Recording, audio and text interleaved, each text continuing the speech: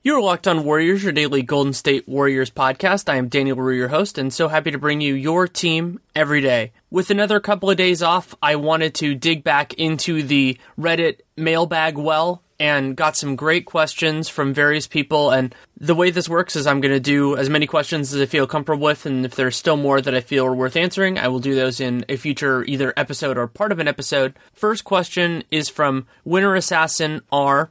Want to hear your thoughts on Mike Brown's coaching in the second round? What does he do well? What are some of the things he should change? Well, his coaching in the second round wasn't as good as the first, and the biggest thing that he did right in the first round, and particularly in Game 3, and not in the second, was really adjusting to circumstances kind of as they changed, and the biggest part of that is the second unit. So, in Game 3 of the Portland series, his first game as coach, the Warriors flailed a little bit in the third, and he kept the starters out there, and they really pushed through and facilitated the comeback that ended up winning the game. The second unit has pretty much, not consistently, but not uniformly, but fairly consistently struggled to get offense, and I'll talk more about that later. And it was concerning to me that he didn't start the second quarter of Game 4 with Durant, considering Durant missed about the last 6 minutes of the first quarter with foul trouble. So unless he was really worried about him picking up a third and a fourth, but Durant doesn't foul that much, so I wouldn't have been worried about that. It was weird, but then he did come back and use Durant in the fourth, so that's a positive. And somebody else commented that that thinks Brown is leaning too hard on Draymond and things like that, and leaving other guys out there. The Warriors are playing their best players less than just about every team. And part of that is because they're better than their opponents, so they don't have to, and they've had a lot of games locked up early. I mean, they've won all but one game by double digits, but Draymond has only played 38 minutes once in the playoffs, and that was the 40 in Game 3. Other than that, he's at 34, 35, and my barometer for him for the playoff average, so that's including the early rounds and the late rounds, had been 40. So he's far, far below that. He's only crossed 40 once, and that was in that Game 3. So I don't think they're using that at all. The best teams rely heavily on their best players, and I actually think that will come back in some of the later questions in terms of how to resolve the Warriors' circumstances. I don't think he's relying too much on Draymond at all. He's giving him rest early in the first and in the third, and I think that's working out fine. Now, you can make a counter argument that some of the Warriors' games have been blowouts, and that if it had been closer, maybe then Draymond would have been overworked, if he didn't get to sit at the end of the game. But that's a hard counterfactual because coaches can change their whole rotations depending on how early a lead happens and how much they maintain it. So I'm not particularly worried about that part of it. How he reacts to when circumstances change is something, but also the Warriors haven't really been challenged in terms of overall outcomes. So you generally see those sorts of changes like Bogut on Tony Allen, like Iguodala in the starting lineup. You see those things when a team goes down in a series. You don't usually see them when another team comes back in a game and still loses by double digits. So they'll have to be quick on their feet in the next round, whoever they face. But I think Brown's done a pretty solid job overall. Next question is from Chapinator. If LeBron continues to shoot well from three in the finals, does that change the way the Warriors defend the Cavs compared to the last 2 years? Broadly, no. In specific cases, yes. Because even if LeBron is making his shots, he's still more dangerous as a driver and a passer than as a shooter, especially with Cleveland's surrounding personnel. They have a lot of other capable scorers, and LeBron driving often gives them open shots, and those guys can convert it. That's really what Kyle Korver, that's what Channing Frye, those type of guys, that's what they do really well. So you don't want to give them openings in those circumstances. And the Warriors also have a lot of good one-on-one defenders for LeBron. So if their choice is kind of to make him a driver or make him a shooter, they should choose to make him a shooter every time. And he'll make some of them. You have to be prepared for that. But you also think that a lot of times those are going to be one-shot possessions as well. So if he's out there, depending on their lineup, sometimes they can pressure the offensive glass with Love and Thompson. But I think you're okay with that, generally speaking, but then you have to be ready, as I said with the last question, if circumstances change based on specific, developments. If you think that for whatever reason there's something in his shot and he's just not missing that day and it's not going to change, then you go through it differently. And then Regression to the Dream had a follow-up on that of who do you think gets the most time as LeBron's primary defender in the finals?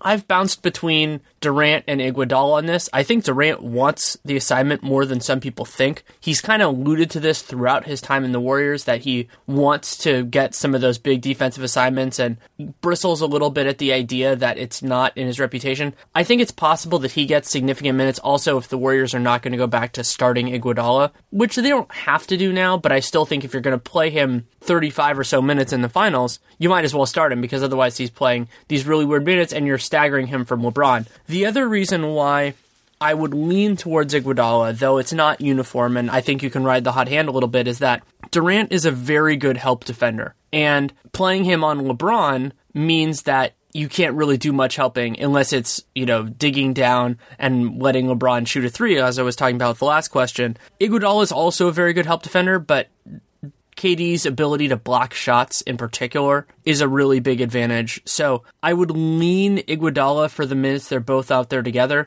but Durant being able to take contact into his body and still have long enough arms to affect shots is a very material advantage against somebody as strong as LeBron if he doesn't get bowled over. If he's strong enough to take that first hit, could be a really big advantage. And we've seen that have some issues with other guys. Actually, there were some possessions where he did a nice job on James Harden for that exact reason. And Kawhi, there have been a couple times because he's just so long that he can affect shots even when he's not in perfect position. And part of what the best scorers, and this includes Kevin Durant, do is they get guys out of position. So it's not really a hedge answer, but I do think it's kind of both of those things at the same time. Question, this one came up in a couple different things, so I'm not really going to answer it as a single question. I'm going to kind of answer it collectively using this as the feel for it. From GG Idian Jura, how will the Warriors fix their early second and fourth quarter offense if they do make the finals? And then, so basically, the questions were fixing the offense, second unit, all that kind of stuff. So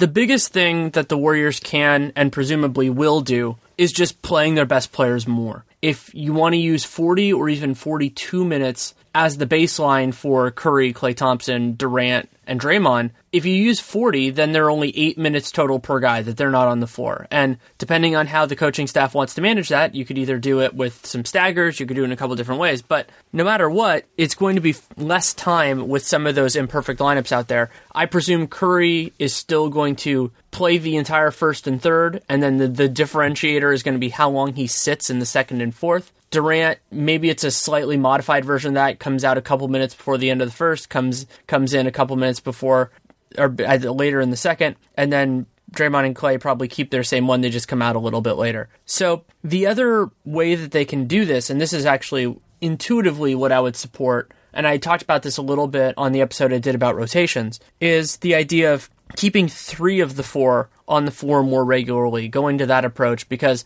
I think that you can create reliable offense that way, and also defensively it can be a huge help. So you have 3 of the 4 out there, run it that way, and then you're probably going to have 3 of the 4 out there and Iguodala a lot of that time. So I think that's a way of resolving a lot of those issues, that you're just not putting out those same combinations of personnel, and I think that could work out reasonably well. And the other just huge part of that in terms of Cleveland's second unit is that you need to make sure every guy who's on the floor can defend in space. Like there were some people saying, oh, where's JaVale McGee going to play in the series? And I'm going to talk about that a little bit later too. But I don't think you can play him in the minutes where Channing Frye is on the floor, because you need somebody more versatile. You need somebody who moves well. And Channing Frye is not a perfect player. The only way that you could use JaVale, if he moves his feet well, also you could try him on a different player in that lineup. That might be intriguing. I don't know exactly who that would be, just depending on what personnel they have at the time. But going in that direction, just seeing if Channing Frye absolutely can't hang with him and Lou might pull him. And that's actually something that happened a little bit in the finals. But you need to make sure that you have somebody out there who can stick with Channing Frye and not concede open shots, because 3 is greater than 2. And Valanciunas, at moments in the second round series, was just leaving Channing Frye for no good reason, and there really isn't a good reason. So going smaller instead of bigger with that spot is a good idea. I worried a little bit about David West's movement in Game 4 of the Jazz series. That's going to be something I'm watching intently in the beginning of the next series, whoever they face. So that'll be, just to see if he can move well, because if he can't, then maybe you start to move towards using Draymond at center at that point or doing something of that vein. And considering how well Tristan Thompson does on switches, that's not the worst idea in the world, especially because Draymond already plays those minutes. So it wouldn't be that big a shift. Maybe then you go to David West in the first quarter. You can do a lot of different things. But I think that's one of the ways of fixing it, because Draymond at center solves all of those problems. You have you're basically putting a wing on Channing Frye. That's not a problem. You're making Channing Frye defend in space. All that works. And the Warriors have enough wings, especially if they're playing their starters minutes, and then you can dip into Barnes and McCaw if you have to. Do whatever works. And most teams can't go small that often because they do not have the personnel. The Warriors are one of the rare teams that do, so they absolutely should. And then Helicase, this is the other part of it that I want to talk about. How do you see the Cavs defending the 10 to 12 minutes per game for JaVale at the 5? He's going to have a significant height reach on either Love or Thompson. I don't think JaVale McGee plays 10 to 12 minutes per game. The biggest benefit of playing those guys I talked about earlier, 40 minutes, let's say you get Iguodala to 35, is that you can play Draymond at center a whole heck of a lot more. And that lineup works incredibly well. It is still, the Hamptons 5, a lot of the other variants are still some of the best things the Warriors do. And that does not mean JaVale McGee should be out of the rotation or something like that. It's just that there should not be as reliable an assumption that he's in there no matter what. So you try to pick your spots with him. Sometime that ideally that Thompson's on the floor, because I think he can work best in those lineups, unless he really does eviscerate Channing Frye. But the other reason why the JaVale stuff is compelling is because Cleveland doesn't have a lot of other options this year. They don't have Timofey Mozgov. He signed for way too much money with the Lakers. They have like Eddie Tavares because Bogut got hurt. He's not going to play in the finals, unless something really, really messed up happens. So you can create a circumstance there. It's a weird tactical advantage, but a tactical advantage that matters, where you have more counters than your opponent does. So if you can make them dissatisfied with one of their options, they don't have much to fall back on. So that's really how I would use JaVale early in the finals, if that's what happens. And then you take that information gleaned probably in the first 2 games at Oracle and work from there. And that's that, because information gathering is a huge part of this. We haven't really seen a representative sample between those two teams. They haven't played in such a long time, and played since January. And those games, as everyone knows, were quite weird. They were intense. They were their own thing. I don't think you can read too much into that. And last year's finals is certainly a part of the equation, but we'll have to see. So I think JaVale McGee's worth a try, but he's not going to reliably be a part of it. Question from Wicknest. Who do the Warriors have a better chance against in the Western Conference Finals? I think that Houston is the answer if both teams are full strength, or as full strength as they're going to be. Nene is out for the rest of the playoffs, so he's not a factor in this at all. The only exception to that for me would be if Kawhi is hurt in a way that will limit him for a longer time in the series. I don't think the Spurs can beat the Warriors without Kawhi at close to 100%. As much as their support players did a wonderful job in Game 5, they're not going to be doing that game in, game out. So I think that if in that case, maybe you turn San Antonio. But the reason for me with Houston, I talked about this a little bit with Nate on the Twitter NBA show that we did yesterday, was the idea that as much as Houston is better now than they were last year in particular, but also 2 years ago when they were the 2 seed, but just in terms of being a playoff team, I think their depth of talent is a lot better now. You still pretty much defend them the same way. It's just that you're more cognizant of their other support pieces, and maybe you want to help off them a little bit less. But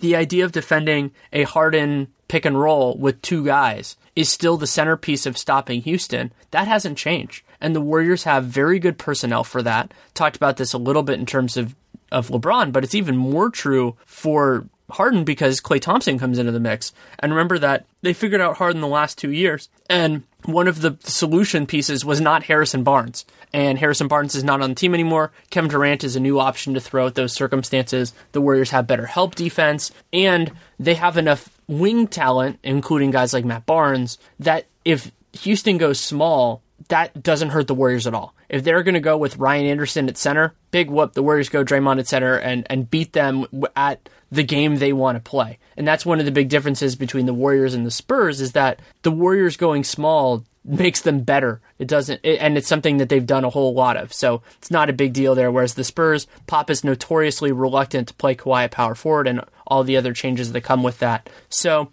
that's why I lean Houston as being the team the Warriors have a better shot against, because that's the way the question was phrased. But obviously the Kawhi thing, or any subsequent injuries, Tony Parker's already out for the playoffs. But as of now, Houston is the more desirable opponent. Question from Toyn_Costs.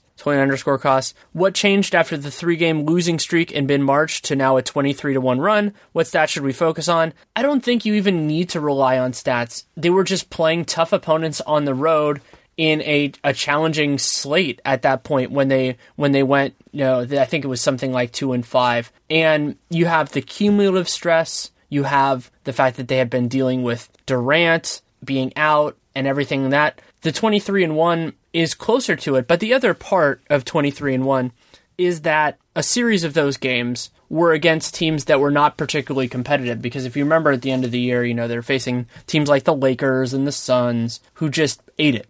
The Warriors fully deserve credit for the games they won against good teams, like when they beat Houston and San Antonio in that run, both of which were impressive in their own ways, and coming back against Portland in Game 3 of that series, coming back against the Jazz in Game 3 of that series. So I'm not discounting the wins that the Warriors had, but typically when a team goes on a run like that, you need a little help from your opponents, and the Warriors got that as a part of the run. But they're also better than every team they play. They either were or should have been the favorite in just about all those games. Probably not the game against San Antonio, but maybe every other one. And if somebody wants to go dig back through 538, they can. But I believe they were either the favorites or awfully close to it. So you don't expect 23-1, but something along those lines is not so unreasonable. And that's part of the reason why the Warriors are special, is because they do lose. Everyone does. But they are favorites against everyone. So it goes in with that. Good question, one that I'm happy to answer, from KJ Castro.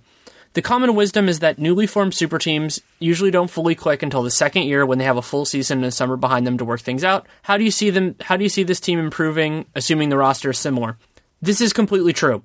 Not only do you see it with super teams, Boston, even though they won the title their first year, I thought they were strong in that second and their third year. Both times they lost the Lakers, but they were good. Miami is probably the best example of this, because Miami was an assembling of guys that hadn't played together, the key guys, Bosh, LeBron, and Wade. And that first year they had that big adjustment. They lost in the finals to the Mavs. With the Warriors, the biggest part of it is not really a scheme adjustment, because the Warriors are still playing Warriors basketball. And I think that was the surprise, the development that happened over the course of the season, was that originally they tried to kind of Durantify parts of the offense. The defense pretty much stayed the same, other than the changes related to guys like Pachulia, just because he's not Bogut. But defensively, it's largely those approaches. But what happened with Durant over the course of the year, in large strokes, it's not uniform, but in large strokes, is that they actually just incorporated him more as a cog in the existing system, as opposed to changing the system to fit him.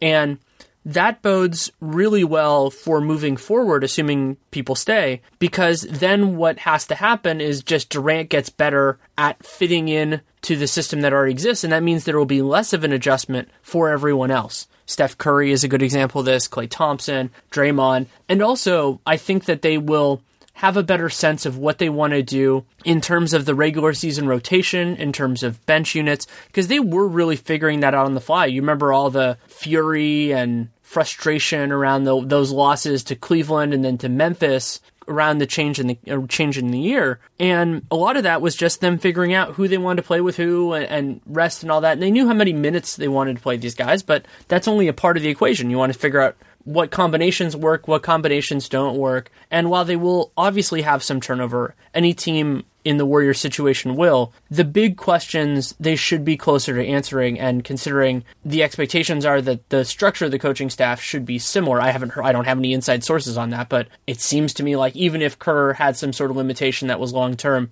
that the structure is largely in place. So even if they had to change the top, I think that they have a lot of this together, and they know, and the players know it too. And so I think that all runs together from there. So a lot of it is really just about Durant working this summer on picking his spots, knowing where to be, and working on his game in that context. I would like to see him get better, at setting screens, but that might be a bridge too far. But also just the idea of the kind of two dribbles and a good decision type of thing. He is okay at that, but it's not something really that Oklahoma City ever asked him to do. I don't doubt his ability to come off screens and things like that, though. That's also not something OKC or getting the ball off a dribble handoff. I think those are things that tie in relatively well with what he does.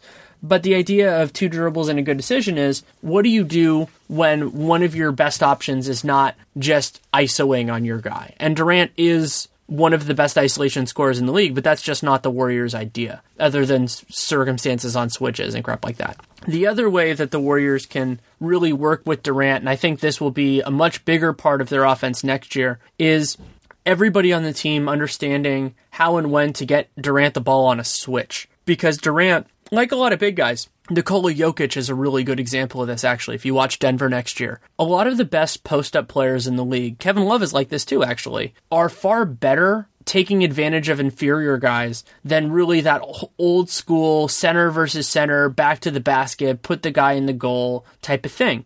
And that system, what Jokic does, what Durant does, is actually much better in the modern NBA because teams are getting more open to switching. They're getting more open to just kind of handling pick and rolls differently. And they're also getting better at attacking traditional actions. So like a big post up. So getting Durant on those smaller guys, this happened a lot in, I think it was game 1. It was one of the games of the Portland series. I think it was game 1 because that's right before he got hurt. And if he can get on a guy that's like 6'5" and not super strong, Durant can get to a spot and either force help, and he's tall enough to see over the help and find a spot there, or just get a good shot quickly. And so I think the Warriors can Durantify that part of their offense and become really, really hard to stop. And we could see that as soon as the NBA Finals, not as much if Houston wins the Spurs series, though it could happen a little bit if San Antonio wins, just because if he gets like Patty Mills on him, then maybe you see it differently. But Cleveland has some guys, Kyrie being one, maybe JR, depending on how feisty he's feeling, that if they get on Durant, it's going to cause them a real problem. And so you need to be able to attack those circumstances, identify them, get the ball to Durant, and have him attack quickly. Because if you attack quickly, you can either create an advantage or freak the other team out enough that you get help and make that nice pass. Something actually that David West does very well. The idea of, creating a small seam and then hitting through it. That's a lot of the passes to Clark are just like a split-second turn or something like that.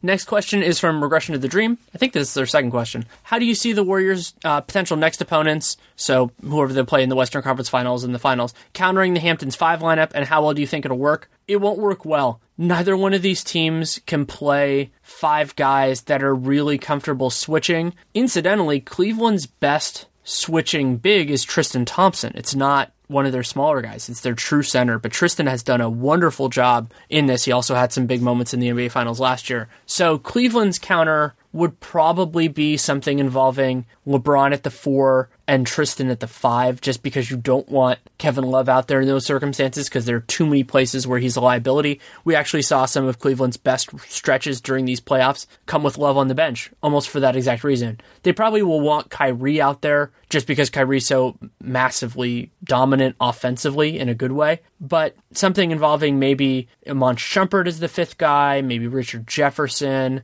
something like that. I don't think it can be Kyle Korver for similar reasons to Love, unless the Warriors are playing a guy that they can leave open and then you can rely on Korver as a help guy. He can do that well, but that's something different against Toronto when they're playing PJ Tucker or Indiana with Lance or a few other guys. The Warriors don't play that many guys who are just avoidable. So I think that's going to be something that really does work in their favor. I talked about this a little bit in yesterday's podcast, but I don't think they have a counter. And then the 2 West teams, if Houston needs to go with like Anderson at center, especially now that Nene's out, I don't think that's going to work. And the Spurs, it's probably Kawhi at the 4 and LaMarcus at the 5. That could work actually well because they just have so many good perimeter defenders, and I think Mills is better in those spots than Tony Parker would have been.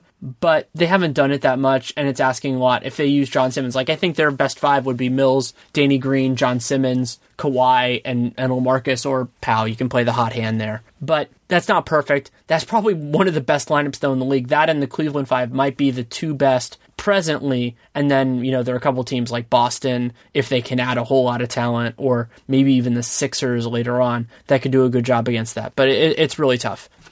Deckrune said they'd love to hear stories about the Chris Mullin night from the opposing team's perspective. So I don't know if they meant the Timberwolves perspective from the Timberwolves or mine, but I don't know how to get the Minnesota perspective on it. But I will say that there is a chapter in my upcoming book about the Mullin retirement night. It's not a long chapter, but there is a chapter about it just because I was covering it. I was there that night. I was on press row, and I thought it was a fascinating event that has really changed in tenor after. And what I focused on in the chapter was the idea of it being really the last vestige of the dark days before what has happened since. And I'm not going to say where it fits in the book or anything like that, but it is something I talk about because I do think it is this resonant moment in everything else. Question from Feppo Comedy. When, if at all, is it too late for Steve Kerr to come back for the playoffs? I don't think it's ever too late. With this team and the connection that he has. Also, he is still a voice in the room, it sounds like, that he's giving advice, talking to Mike Brown. He could come back for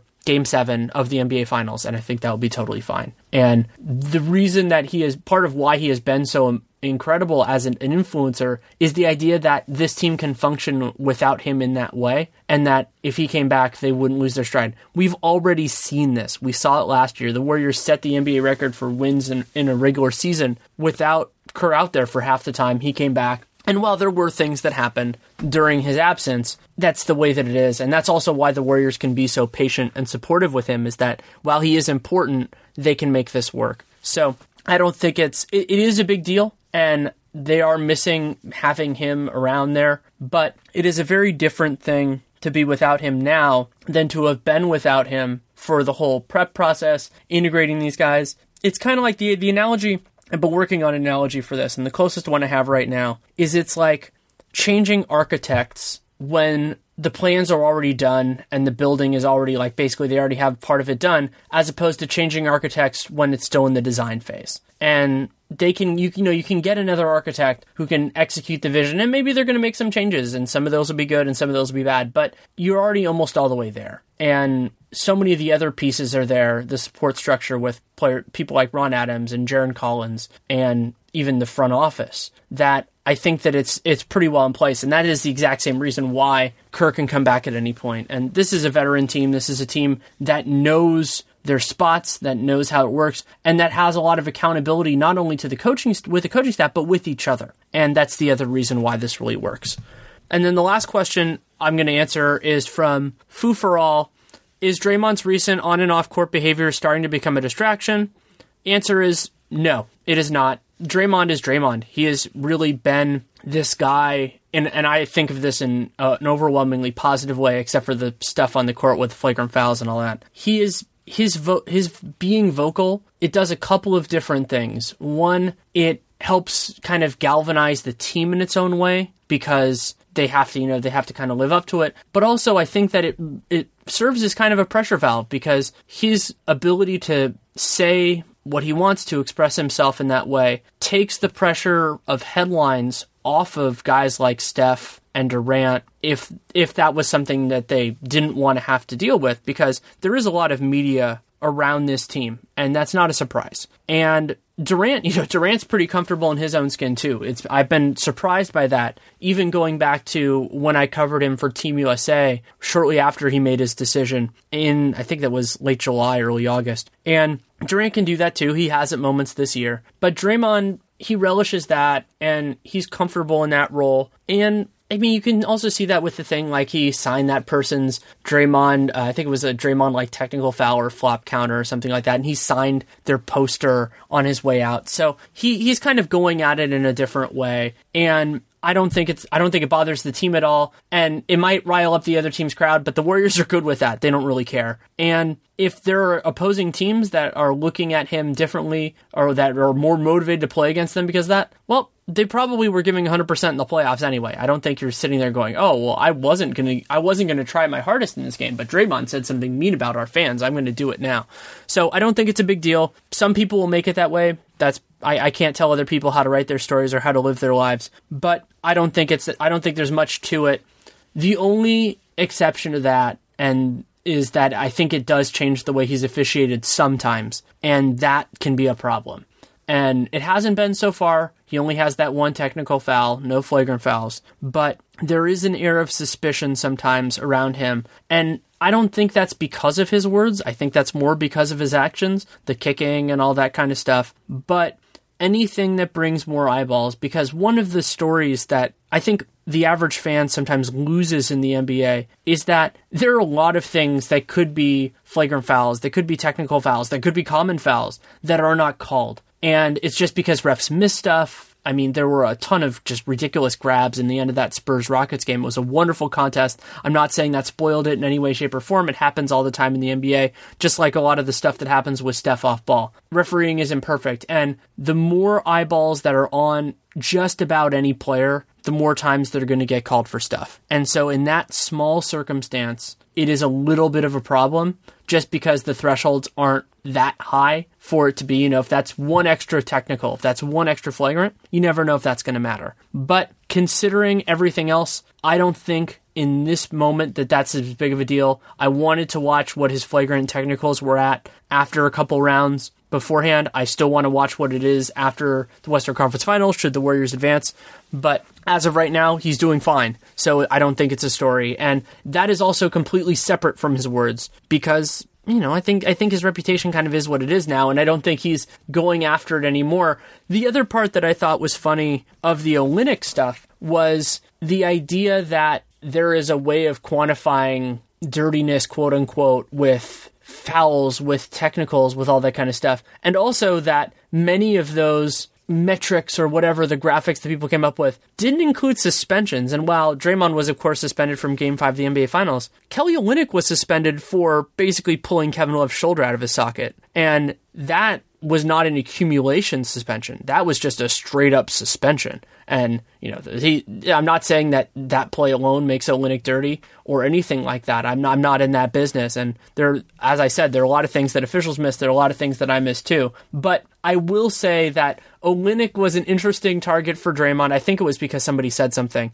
Because Olynyk has become a player, and there are numerous guys like this around the league, who I do not give the benefit of the doubt to. That does not mean that they had malicious intent or anything like that. It's that they're around weird stuff so often that I don't go, oh, well, that's an accident. There was an example of that with Olynyk there was a play where randomly he ended up under John Wall as John Wall was coming down to the floor. It was like he tried to contest a shot or something like that. And, it probably was innocuous, but I don't necessarily give him the benefit of the doubt. He's far from the only one. Matthew Dellavedova's on that list. Bruce Bowen, when he was still playing, was on that list. There are a lot of guys that really push it to the limit, and that could be just they're in the wrong place at the wrong time. That could be that they want to be in the wrong place at the wrong time. But either way, and I haven't seen that much from Draymond, that part of it. I've never really seen that from him, where you don't see him like guys spraining their ankles all the time when he's around on a contest and he's contesting a ton of shots. You don't see, those like uncalled things that often. You do see him sometimes, but just like you see him with everybody else. But those are the players that I keep an eye on more than anything else. And that is not meant as a full-throated defense of, oh, Draymond's not dirty or, oh, he's clean or anything like that. It's just that he's not on the list of guys that I notice this for, and I watch as much of Draymond as anybody else in the league. So I watch more of Draymond than anybody else in the league, than I do just about anybody else because I watch all their games. So I think that's enough for now. There were a couple questions I didn't answer. Some of it was just because I didn't think I had something cogent for it. Some of it was just kind of more duplicates, like a lot of Cleveland and LeBron in the finals and things like that. So I don't think that I need to go into all that. I don't think there's going to be a part 2.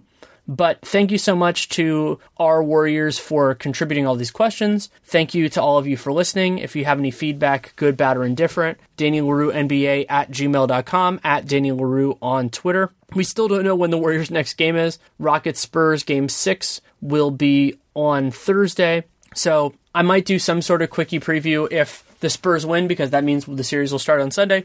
I might also wait a day for that, still trying to figure all that out. And if you want to support the show, leave a rating, leave a review in the podcast player of your choosing, subscribe, download every episode. Those things are all absolutely massive, and you can check out the other Locked On podcasts are doing great work. David Locke, Locked On NBA, Locked On Jazz, and then Josh Lloyd with Locked On Fantasy and all the other ones. And a lot of them are actually doing really good draft stuff. So like I know my friend Jared Dubin at the Locked On Knicks is doing some good draft material as well. So while the Warriors are not really involved in that, if you want to check that out, you absolutely should. And you can check out just the great work. It's an amazing thing to be a part of. And you can also check out this podcast or bridged version of it on Plus 60dB, where it's basically just like a 4 to 6 minute excerpt. It's a cool new startup, and they're trying something different. So I'm checking them out and supporting it. But if you've made it through 35 or however long this ends up being minutes of this podcast, I think you're ready for the whole bore. So you can do that too if you want, but you can also listen to the whole thing here or whatever podcast player you're using.